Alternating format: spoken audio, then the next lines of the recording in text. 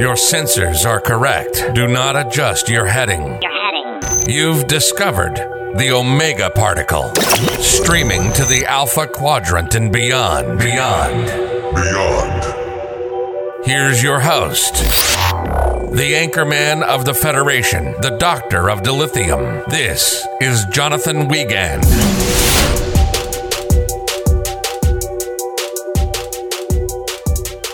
Welcome to the Omega Particle Podcast. I am your gracious and humble host, Jonathan Wiegand, the Doctor of Dilithium today. And before we begin our show, I just want to say happy birthday to the beautiful Gates McFadden.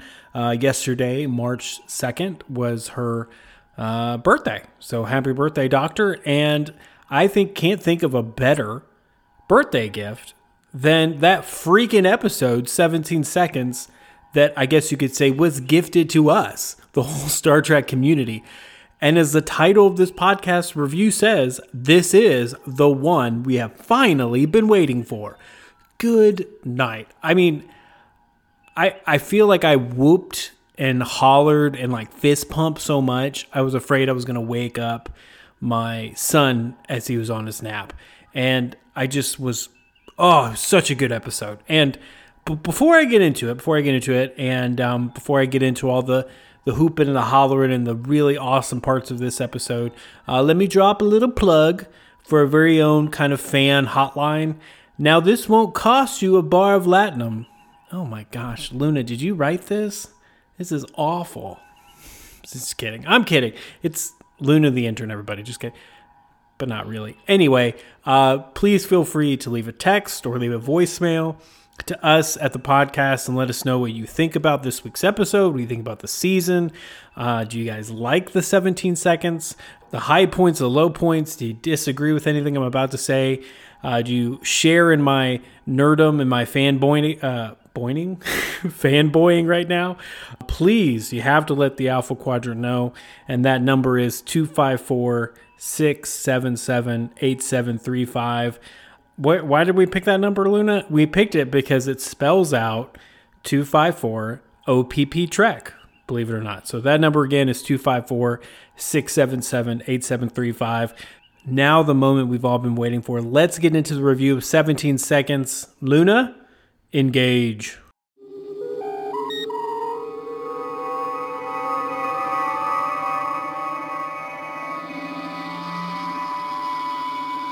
To begin, I want to kind of give an overview of the episode and what I thought. And to me, it was the kind of one we were always hoping for. Yes, like a clean bathroom on a long road trip. This episode of Picard was met with jubilation and relief. Jeez, Luna, this is the last time I let you write a script. What is this? You went to where? Columbia? Yeah, right. Anyway, just kidding, everybody. But seriously, how good was this episode? It kind of makes me believe that we really should have had first two episodes of Picard Season 3, New Generation and Disengage, really kind of a 2-hour premiere, because it would have worked so much better than splitting it up. And I mean, you couldn't really say that until we finally found out about the third week, but good night. It would just fit perfectly. I mean, you have Worf cameo right at the end. We find out Picard is Jack's father as well. And last week's episode was such just ran flat to me, and it would have just really riled up the fan base to have that Worf cameo right at the conclusion of that two-parter. So I really believe that they should have just led with that. And man, how good would the season be if this was our second introduction to season? Again, I just want to preference this. I have not read or double checked with any other source or outlet or any other podcast. This is 100% OPP review, so there's no regurgitation.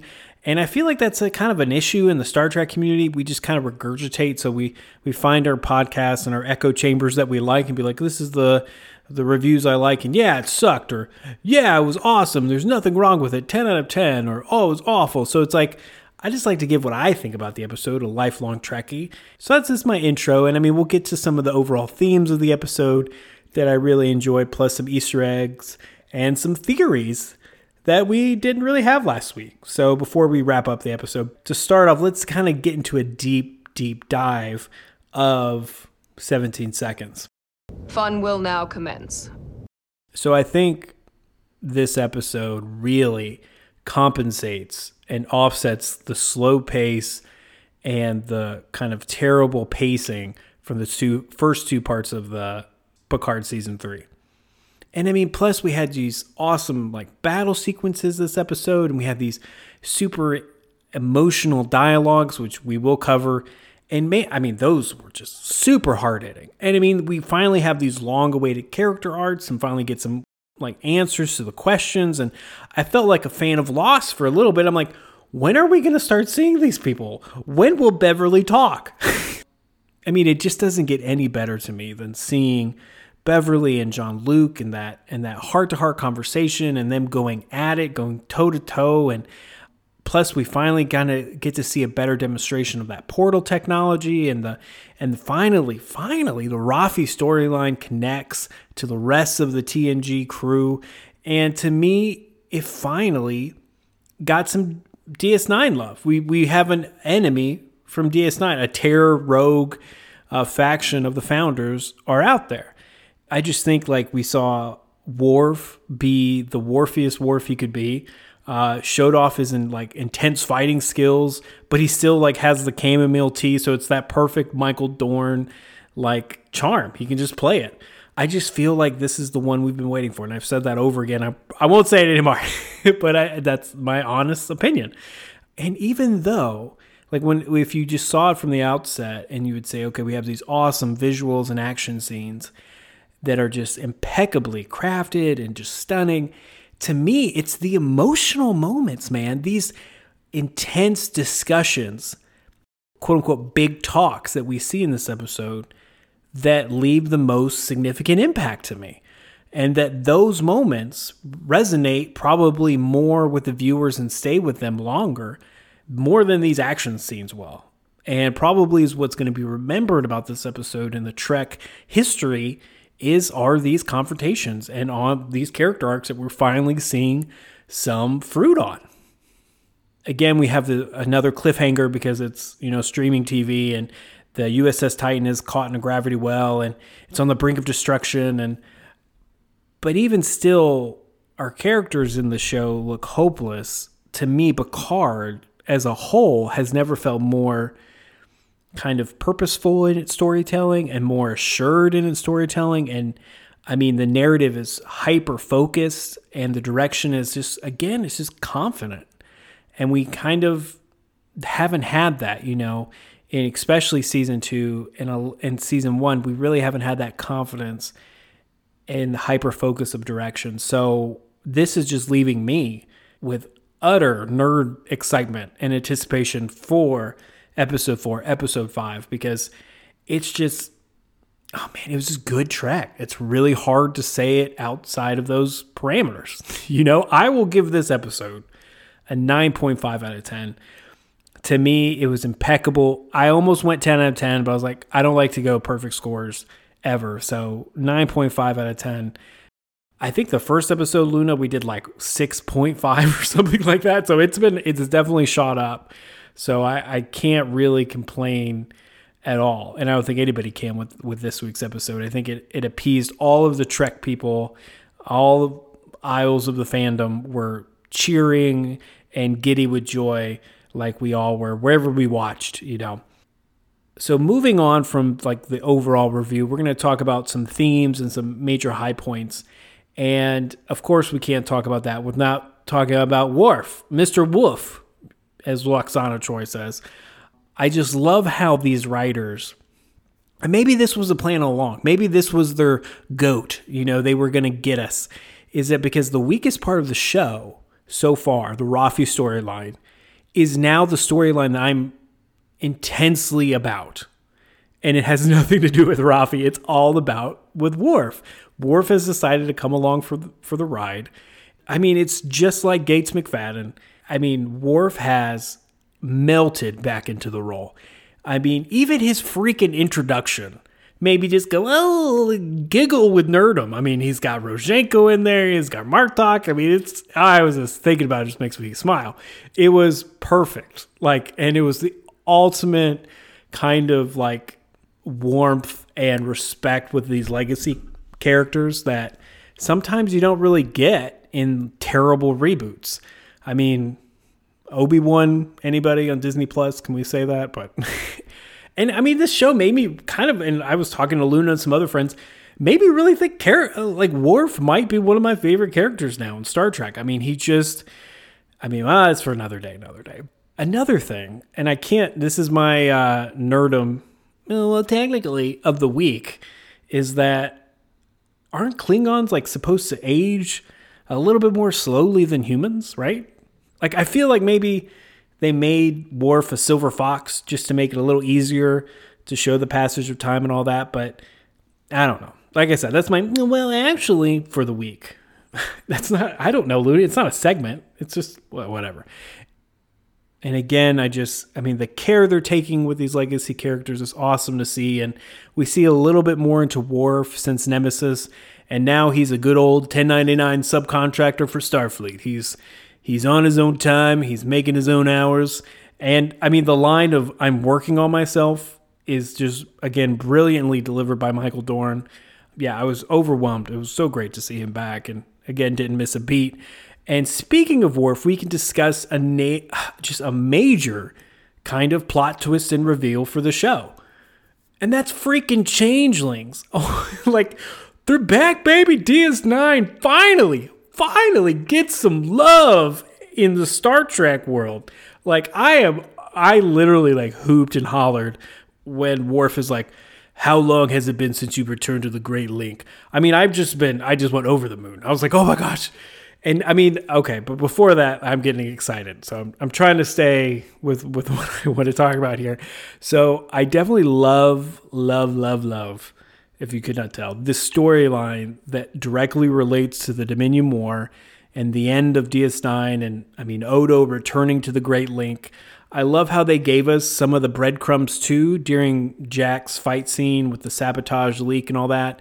Because when he like punches the guy in the face and his like face kind of morphs and changes, I'm like, oh my gosh, that's like a changeling. And I said that out loud, but I was like, in Star Trek, you never know. And again, with kind of the attitude towards DS9, I really didn't expect this whole major influx of plot. So I am beyond excited.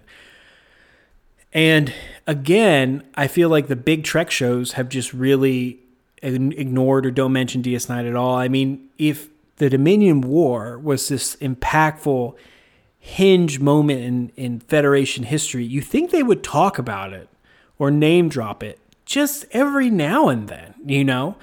I mean, if I had $1 for every time somebody like blamed the Romulans and not the Dominion or the Changelings, I would be a very rich man. So DS9 fans, we can finally rejoice, and I'm sure we're all about to get a bunch of texts from our Trek friends who only watch TNG. I know that's going to happen. And I mean, we still don't know who Vedic is yet either. I have a theory. We'll get that to the end of the episode. So we've talked about Worf, and now we're going to be we talked about the Changelings. And now let's talk about these big emotional kind of character arcs that we talked about before. And the first one, of course, being Crusher versus Picard. I want to start off saying, I think Picard has every right to be mad. I think he has every right to be pissed. The decision was not his, and he had no say in the matter, which would be devastating to anyone. And I think Picard would have been an excellent, excellent father. Plus, I think it was kind of a low blow for Crusher to bring up past fears and worries from Jean-Luc and his father's relationship. I mean, as someone who doesn't have a contact relationship with their father, I understand the hesitation and fear of turning out to be like your father. But, I mean, again, the writing is just so impeccably good. Patrick Stewart delivers the line, "I would have never been my father and would have learned that 20 years before." I mean, that is laying the proverbial verbal wood on Crusher, which I do understand his anger in that moment, but I do agree with Crusher in a way, and I think her intentions are perfectly pure. When Beverly goes through the events of Picard, almost getting killed in the weeks that followed, her knowing she was pregnant, I mean, that is like damning evidence, and it really enforces her case. Emotionally, it's super checks out too, logically. She was just rightfully worried because the universe always called and Jean-Luc always answers. And to me, it would have been hard to say, hey, I'm pregnant. By the way, you're going to give up everything. Because he might not have given up everything. And then maybe there was some rejection in there that she didn't want to face. And the notion that she was protecting her son from, again, another great line, Picard-sized enemies, perfectly explains why she had to cut off contact to the TNG crew for 20 plus years. I mean, if anybody found out, he'd easily get back to Picard, and then the threat is all over there again. And Jack does have a quote-unquote target on his back, like Crusher said. And now that the cat is out of the bag, he's definitely going to be talk of the town. I will say this be devil's advocate, and I know it's a show. I think if you were like afraid for your son's life, you wouldn't make him this like renegade medical Indiana Jones. I mean, I don't know. I mean, the plot checks out. Very good writing to me. I don't know. It's just something to think about. But he's following in his mother's footsteps, so it checks out. But there is really one great line that kind of encapsulates this whole character arc between the two of them. And that is when Jean-Luc delivers the haymaker of, you made the choice for me. You can't condemn people before the fact. That is absolutely true. And it's super sad that she didn't tell him. But again, not a surprise that Jack Crusher doesn't want anything to do with Picard either. I mean, Jean-Luc calls the relationship irreparable. Ouch. They probably, I feel like in the future couple episodes, may learn more about each other, and he may say, hey, I wanted to be there. If I knew about you, I would have totally, been a good father to you, etc. Hopefully we'll get that. Okay, so moving on to the other big emotional arc, and something I really loved, is Picard versus Riker. And so in this promotional material, we heard over and over and over again, they were like, hey, these people are different. This was 20 years has passed. People change. And I will say this. We did get some pretty freaking sweet moments, between the two of them. Like when Jean-Luc looks back, it's like, you'll have to call me number one. I was like, oh. It's just, again, the writers know what they're doing with treating with the nostalgia. It's been great. The episode to me will be remembered for Riker really laying down and exercising his authority. So the great debate of should the Titan fight or make a run for it. I mean, that's a very worthy debate. I'm sure even the audience was probably split. But I have to admit, I didn't really like Picard in this whole scenario. He was constantly undermining Riker on the bridge and openly questioning his decisions at every turn. And he was doing this in front of the bridge crew in a time where you really don't want that. I mean, Riker just took command when Shaw got injured.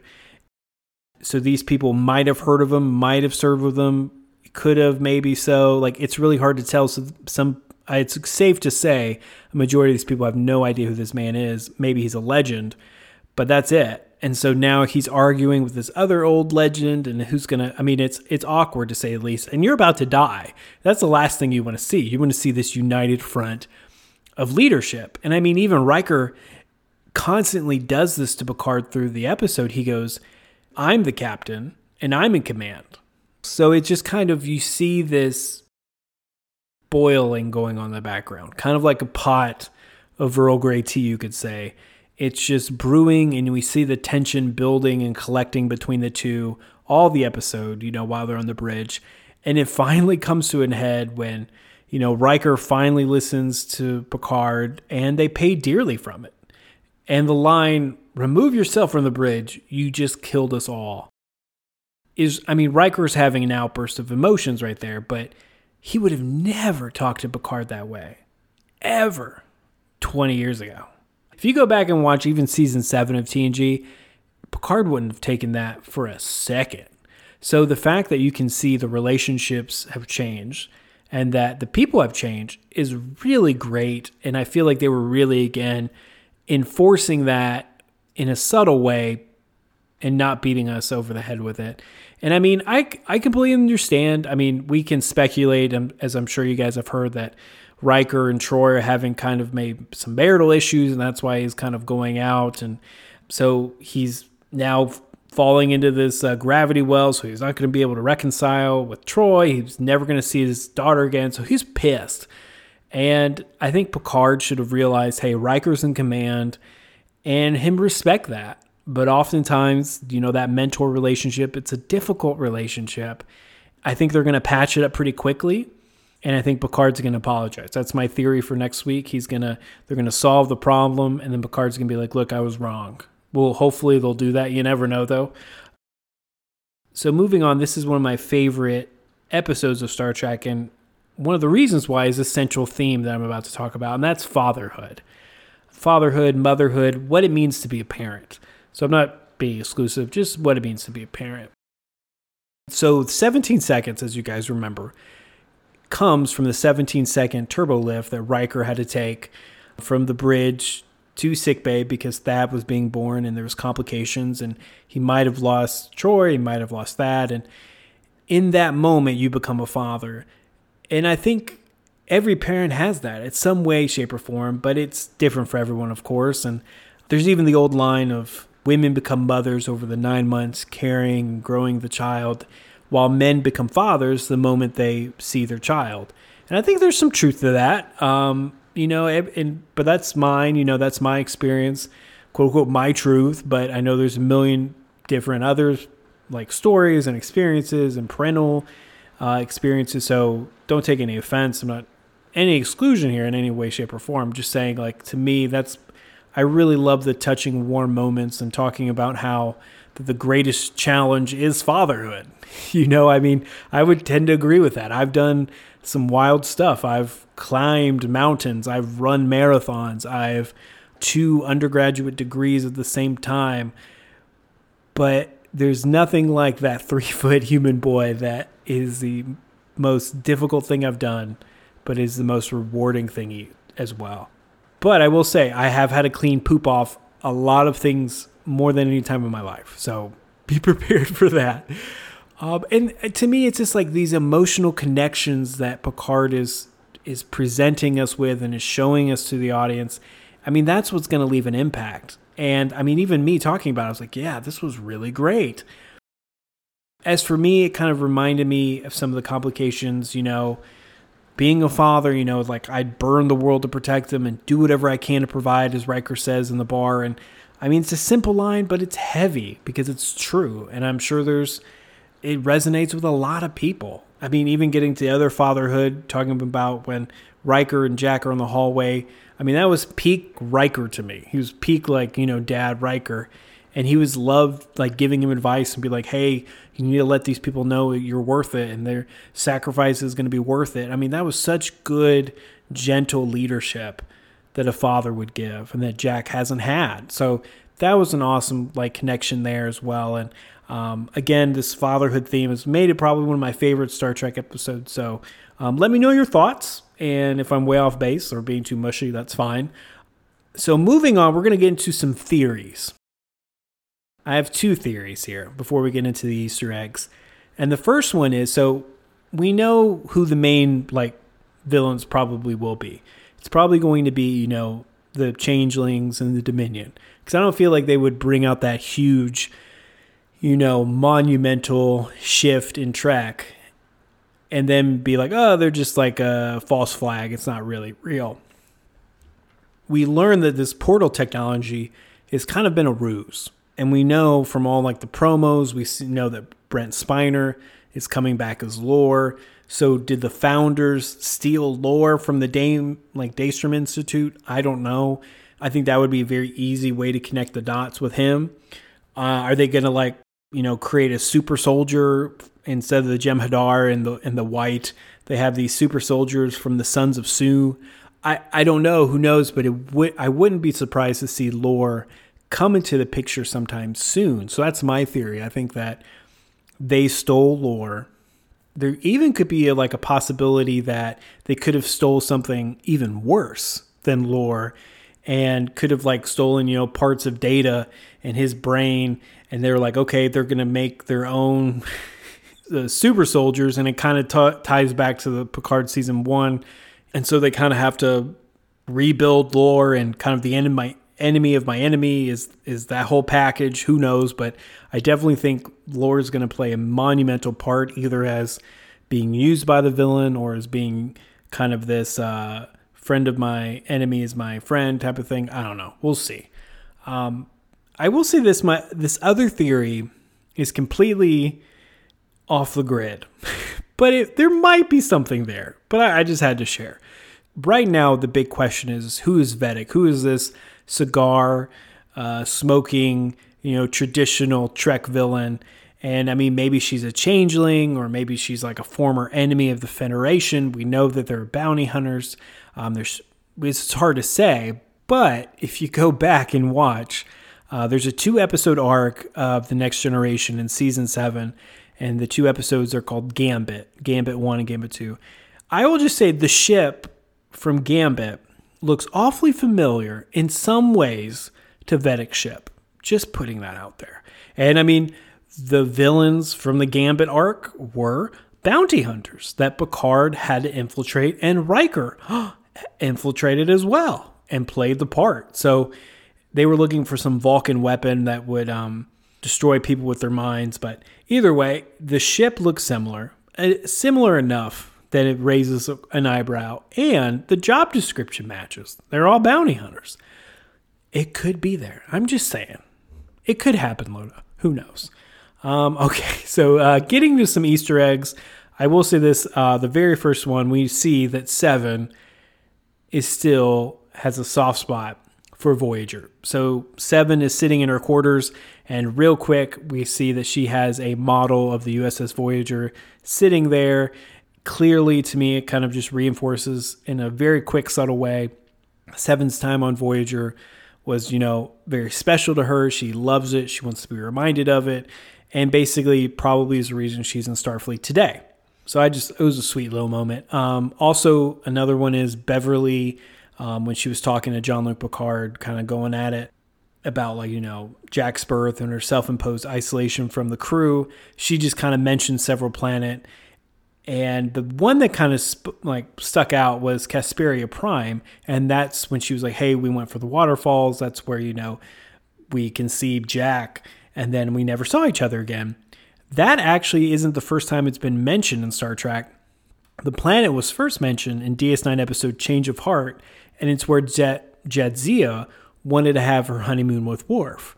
So kind of full circle, but it's maybe a tip of the cap to DS9 and Worf already. Another big Voyager Easter egg that we see is the gas Deuterium. So Seven and Jack, if you remember, had to figure out that Vadic is able to track the Titan because the ship is leaking Deuterium. And it's not the first time we've seen this in Star Trek. The substance was first introduced in the Voyager episode Investigations, where we learned it was used specifically to insulate the warp coils of Intrepid class ships. However, the best Easter egg, probably of the whole season, was when Worf mentions Odo, but he doesn't mention him by name.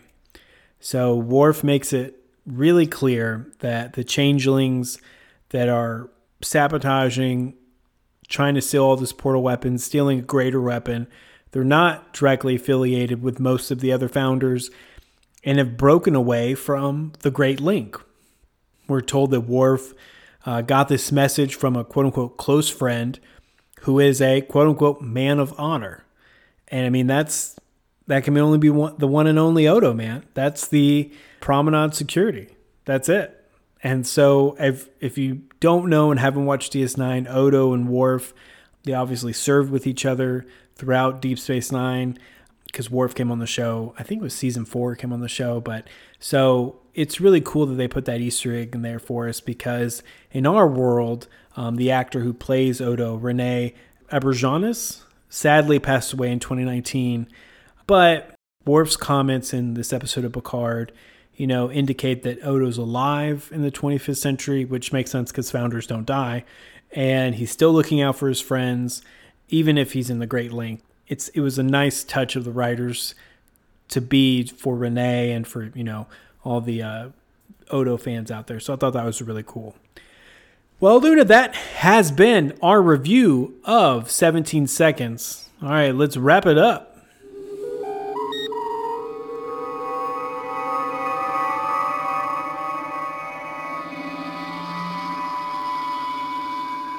Thank you so much for listening. And remember to call 254-677-8735. And you might just get on the podcast. We'd love to hear from you guys. And I appreciate all the DMs and the messages you sent. It's been great communicating, kind of sharing our love of Picard as we go through it. Also, if you guys have some free time and want to check out these awesome reviews, go to www.jasontalksmovies.wordpress.com. He has new reviews coming out, especially with Mandalorian starting up again. So please check out his blog and reviews. It's always great stuff, and a longtime friend of the podcast. It's starting to get warmer, guys, so just remember to keep that mental health in check. Talk to friends, get out, take a walk. It does help. Especially working from home. Sometimes it's easy to get, cooped up inside. So don't be afraid to get out there and see some sunshine. Now it's starting to get a little bit warmer. But as always, second star at the right. Straight on till morning.